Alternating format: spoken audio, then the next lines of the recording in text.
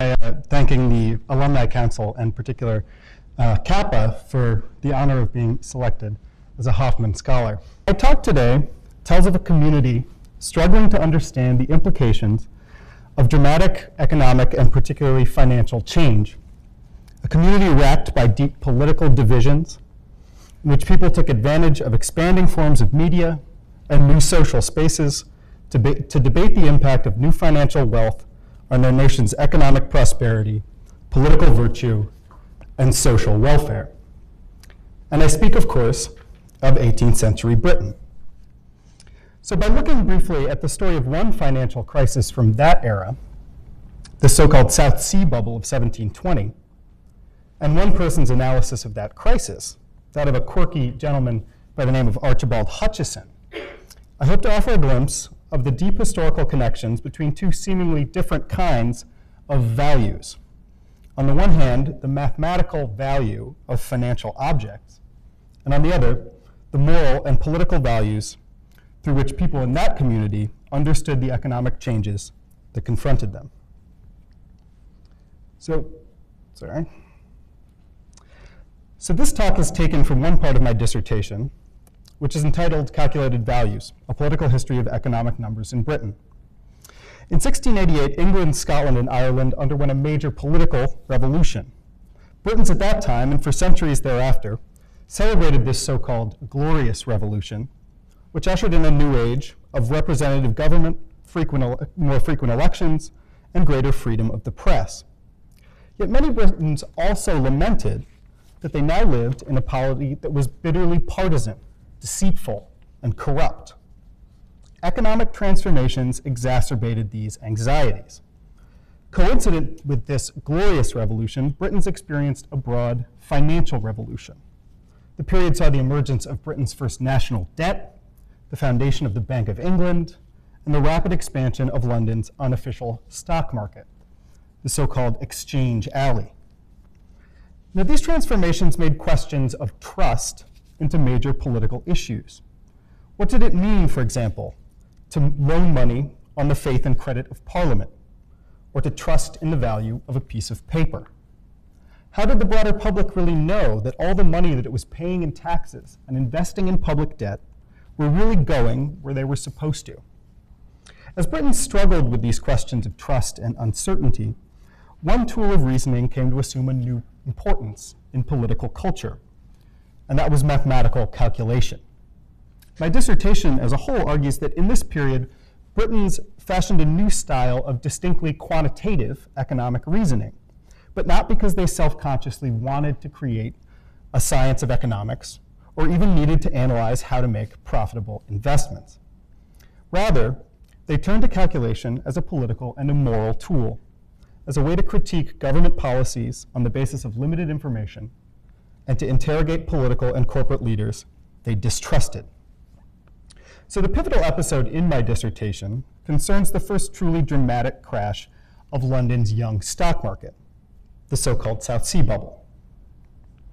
So the calamitous rise and fall of the stock of the South Sea Company was, perhaps unexpectedly, a kind of triumphant moment for calculation as a tool of political and moral reasoning. And hopefully you'll understand something of what I mean by that when I'm done with this story. So by the late 17 teens, Britain's national debt amounted to over 40 million pounds, which was actually the kind of best estimate of what the equivalent of sort of GDP was in those days. And it was seemingly going to take generations to pay. Much of the money borrowed by the government had been in the form of what were called irredeemable bonds. Bonds that not only carried high interest rates, but couldn't even be paid off even if the money existed to pay them back.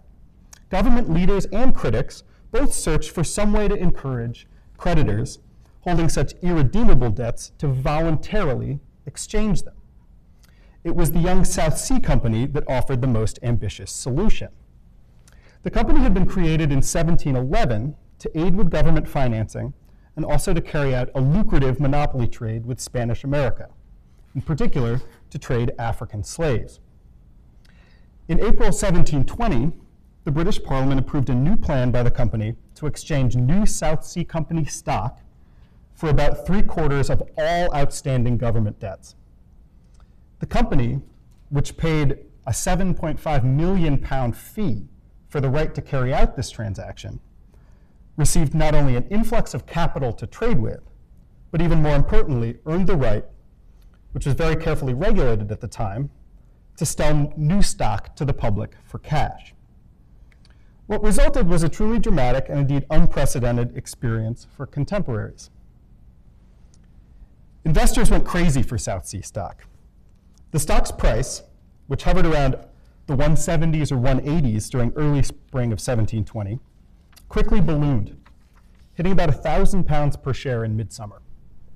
But in the fall, this bubble quickly deflated, falling to below £300 per share by early October, and ending the year over 80% below its maximum price.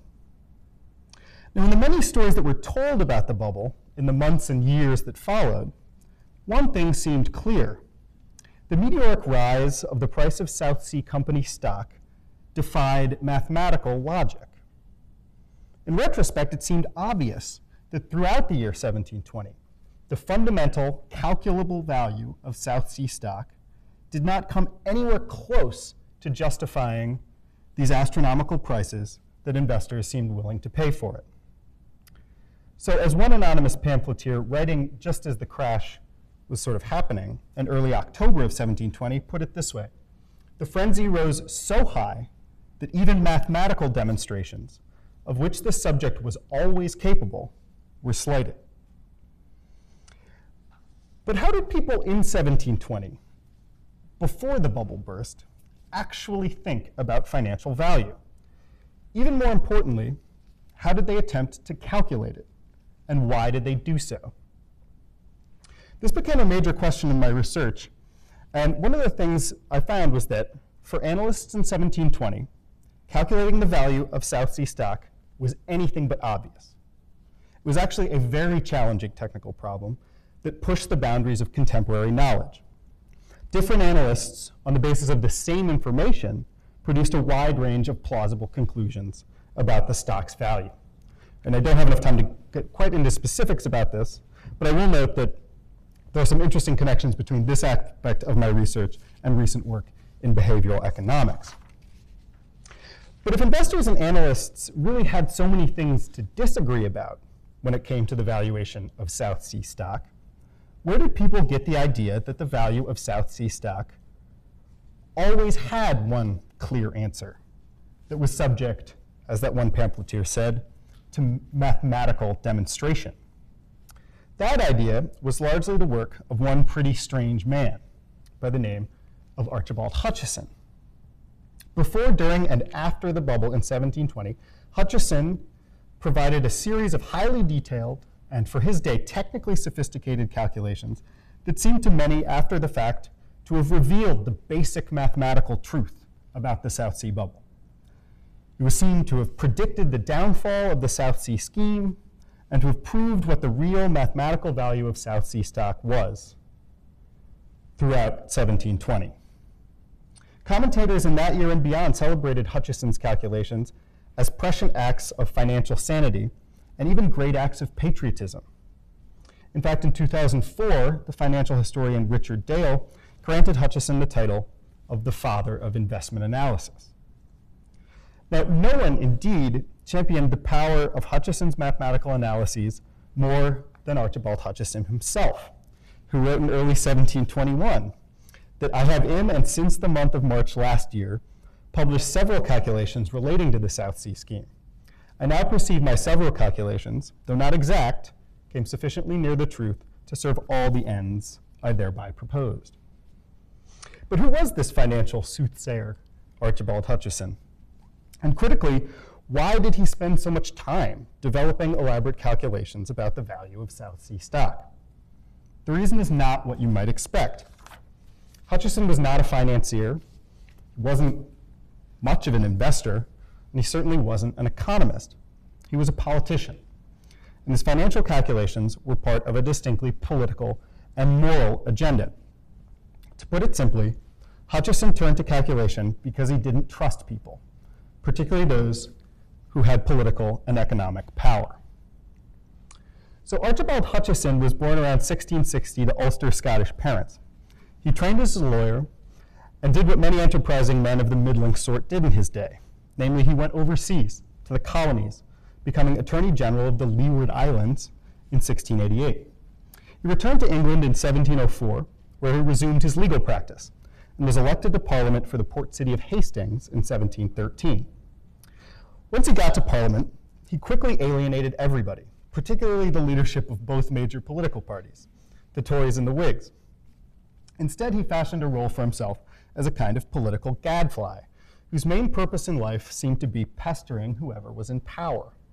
Between 1713 and 1719, he made long speeches in Parliament and published extensive technical pamphlets criticizing government tax policy, wasteful expenditures on the military, and especially the growth of the national debt. But if there's one thing that Hutcheson hated more than the national debt, it was secrecy, particularly government secrecy. To Hutcheson, one of the worst things about the national debt was the fact that no one in the public seemed to know how big that debt was, or how much revenue was available to pay for it.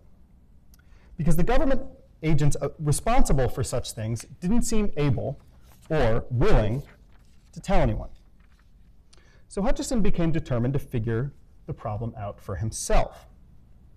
So Hutcheson developed creative and conceptually innovative mathematical models for understanding problems of public finance, models which allowed him to make big conclusions out of small bits and pieces of information he managed to get his hands on from the government. In particular, he used these mathematical models as a way to goad insiders into revealing their secrets. One of the interesting things is you can actually see his values not only in the kind of words he uses to describe the calculations he's doing, but actually they're kind of built into the structure of the calculations that he provides. So fast forward slightly to early 1720.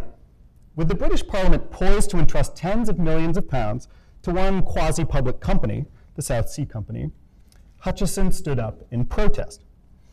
Hutcheson was deeply worried about the company's scheme, but not because he predicted it was going to cause some kind of financial bubble.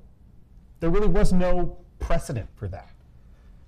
Rather, he disliked the scheme because it threatened to consolidate too much property and too much power in the hands of one secretive cabal, a cabal which Hutcheson typically didn't trust.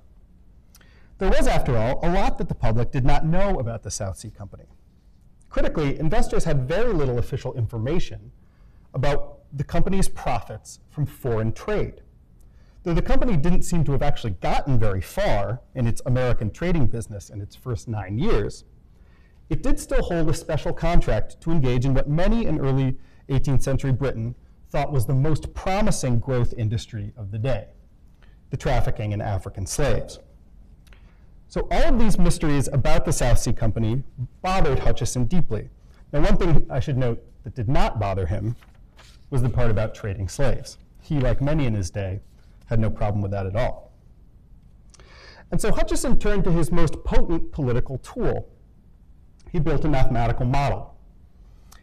As a way to make sense of some of these South Sea mysteries, he developed an elaborate series of calculations which asked, if the company's stock is priced at X, so it's in the blue box on the left, then that implies that the company's trading profits must be worth Y. The figure's in the yellow box. This was a political and moral calculation for Hutcheson as much as it was an economic one. Hutcheson was trying to show that if the company offered new stock to the public at certain prices, then they were effectively promising the public that they could make a certain amount in trading profits. So Hutcheson's big agenda was really to convince Parliament that it was far too risky to allow the company to continue to go through with this scheme unless the company revealed its secrets. Is it not therefore reasonable, he asked, that the South Sea Company should explain from whence their advantages are to arise, which may be a solid foundation for the value of their stock? His big fear was not just that the scheme might cause economic turmoil, but that company leaders and their political allies were in fact using the scheme as a way to engineer even more nefarious political designs. To risk at once the liberties of Britain by making the path to arbitrary power plain and easy is a measure which I never can come into, Hutcheson wrote. For so great a company, under the influence of an ill-designing ministry, may load the nation with heavier chains than the debts we are endeavoring to discharge. So these initial computational criticisms had, at best, a minor effect. They didn't stop Parliament from going forward with the scheme, and they didn't stop investors from handing over millions of pounds for South Sea stock. After the bubble burst, though, Hutcheson's mathematics found a new kind of success. In the winter of 1720 to 1721, after the stock had crashed, angry investors and their political representatives began demanding an explanation for what had gone wrong and for evidence of who to blame.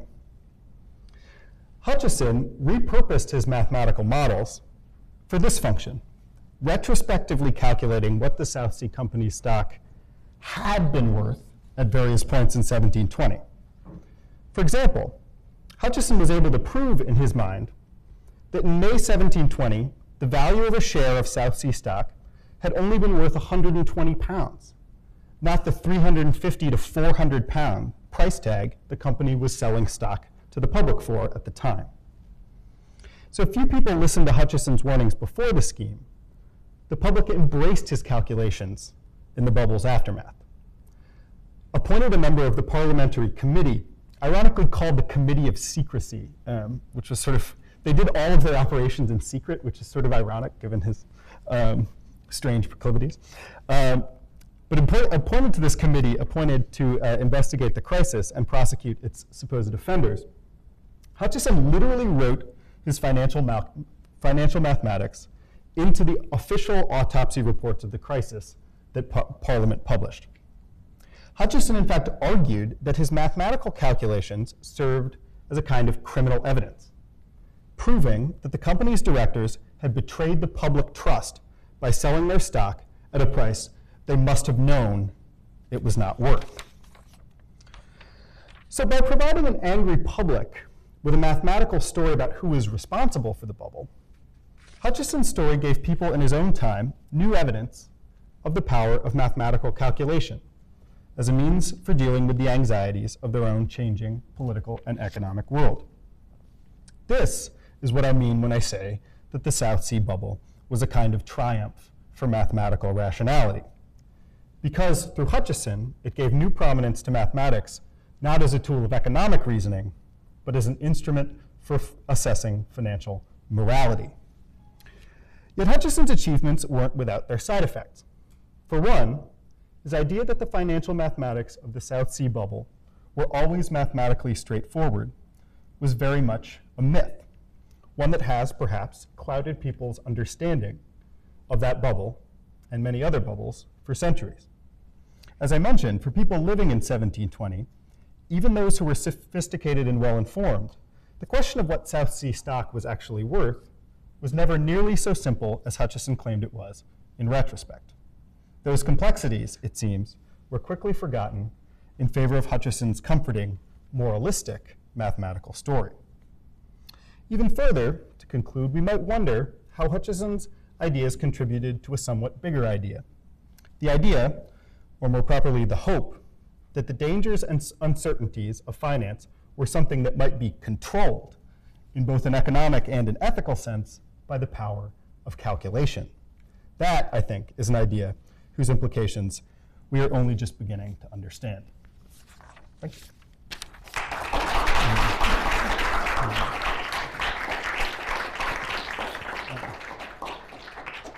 We have time for some questions, but I want you to please wait for the microphone. So if you want to ask a question, please wait for the microphone.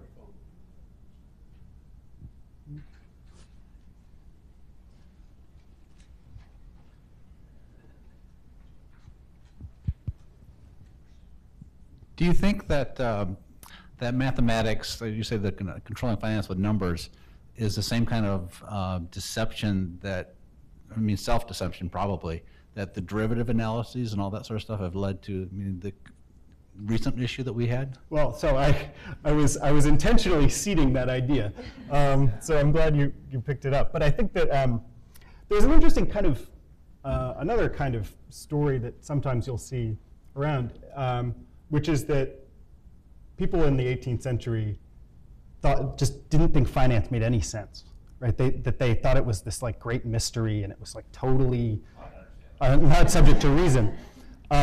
Whereas, you know, in some ways, the story of finance in the second half of the 20th century is very much a story about trying to control uncertainty by doing the math better, right? And that's a story that, you know, largely starts in the 60s and the 70s with things like the Black-Scholes equation, and is very much continued up through today.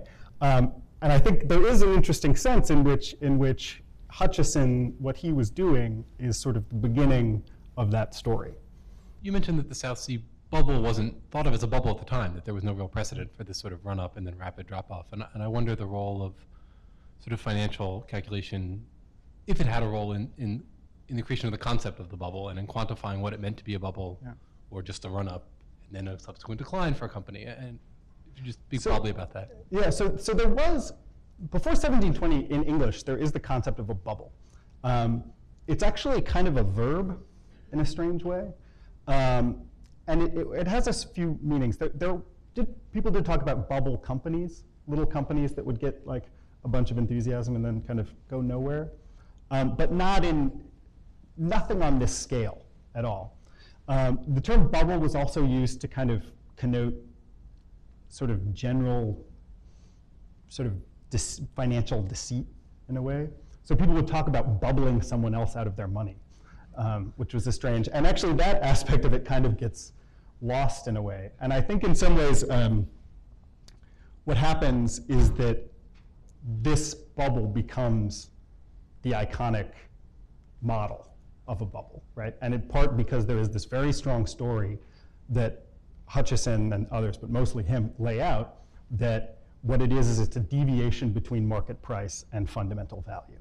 And I think that idea, which is still basically the exact definition of what a bubble is, even in modern kind of economic theory, pretty much starts at exactly this point.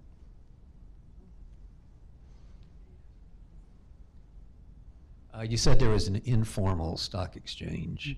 I'm curious as to when that started, and then what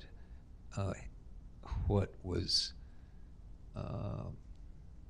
done after the bubble with respect to the structure and regulation of the stock exchange. So it's informal in the sense that it essentially there were regulated spaces for trade. For example, the Royal Exchange in London, which dates to well before this, was a kind of closed area for doing business. And in fact, the business in trading stocks was kind of driven out of the exchange because it was considered sort of like kind of surly and dirty in its own ways, into this kind of alley next to the exchange, this idea of kind of exchange alley. And so one of the things that happens in the aftermath of the bubble is an attempt to regulate kind of trade, the practices in stock trading. So Hutcheson particularly places a lot of the blame on the South Sea Company itself. Other people make a kind of a bigger deal about the role of sort of what are called stock jobbers at the time in doing this. And so there is an effort to regulate that.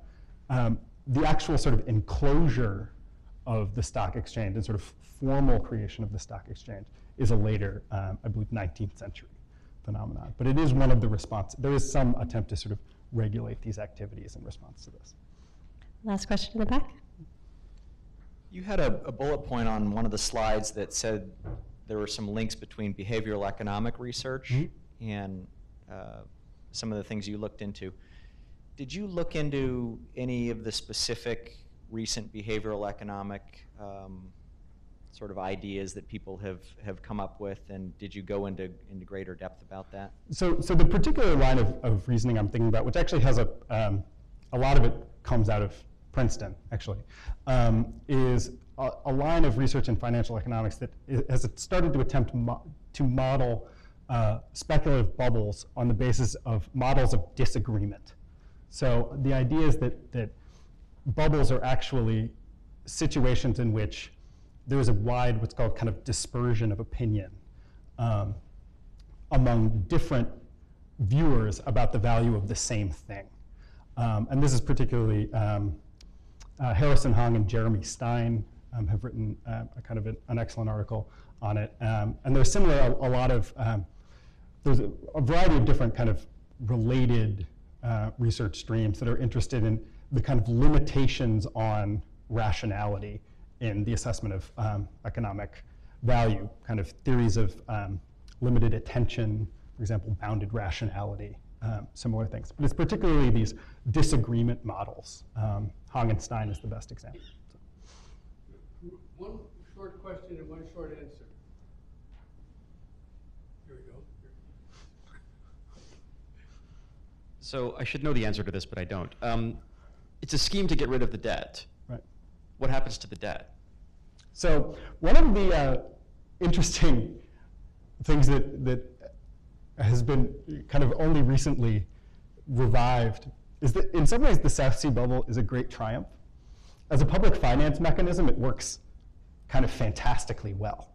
And basically, part of the reason it works fantastically well is it is essentially a massive scheme for kind of wealth transfer from sort of kind of gullible investors to the government. The government makes out like a bandit on this thing.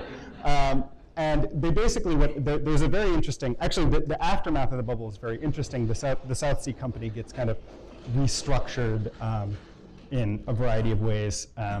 They think about doing weird things. They think about selling part of it to the Bank of England and part of it to the East India Company.